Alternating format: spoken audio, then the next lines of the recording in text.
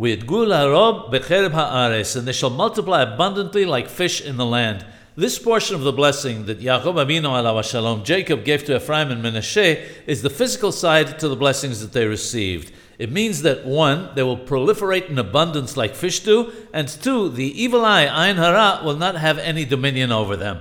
Rabbeinu Dechida alav shalom writes that the descendants of Yosef HaSadiq alav shalom, Joseph, merited to receive this blessing that the evil eye would not affect them, because when Jacob went to meet Esau, Yosef hid his mother Rachel Imenu aleh shalom behind him so that Esau would not see her. This is hinted at in the Hebrew word for abundantly, larob, which in Gematria equals 238, which is also the numerical value of Rachel.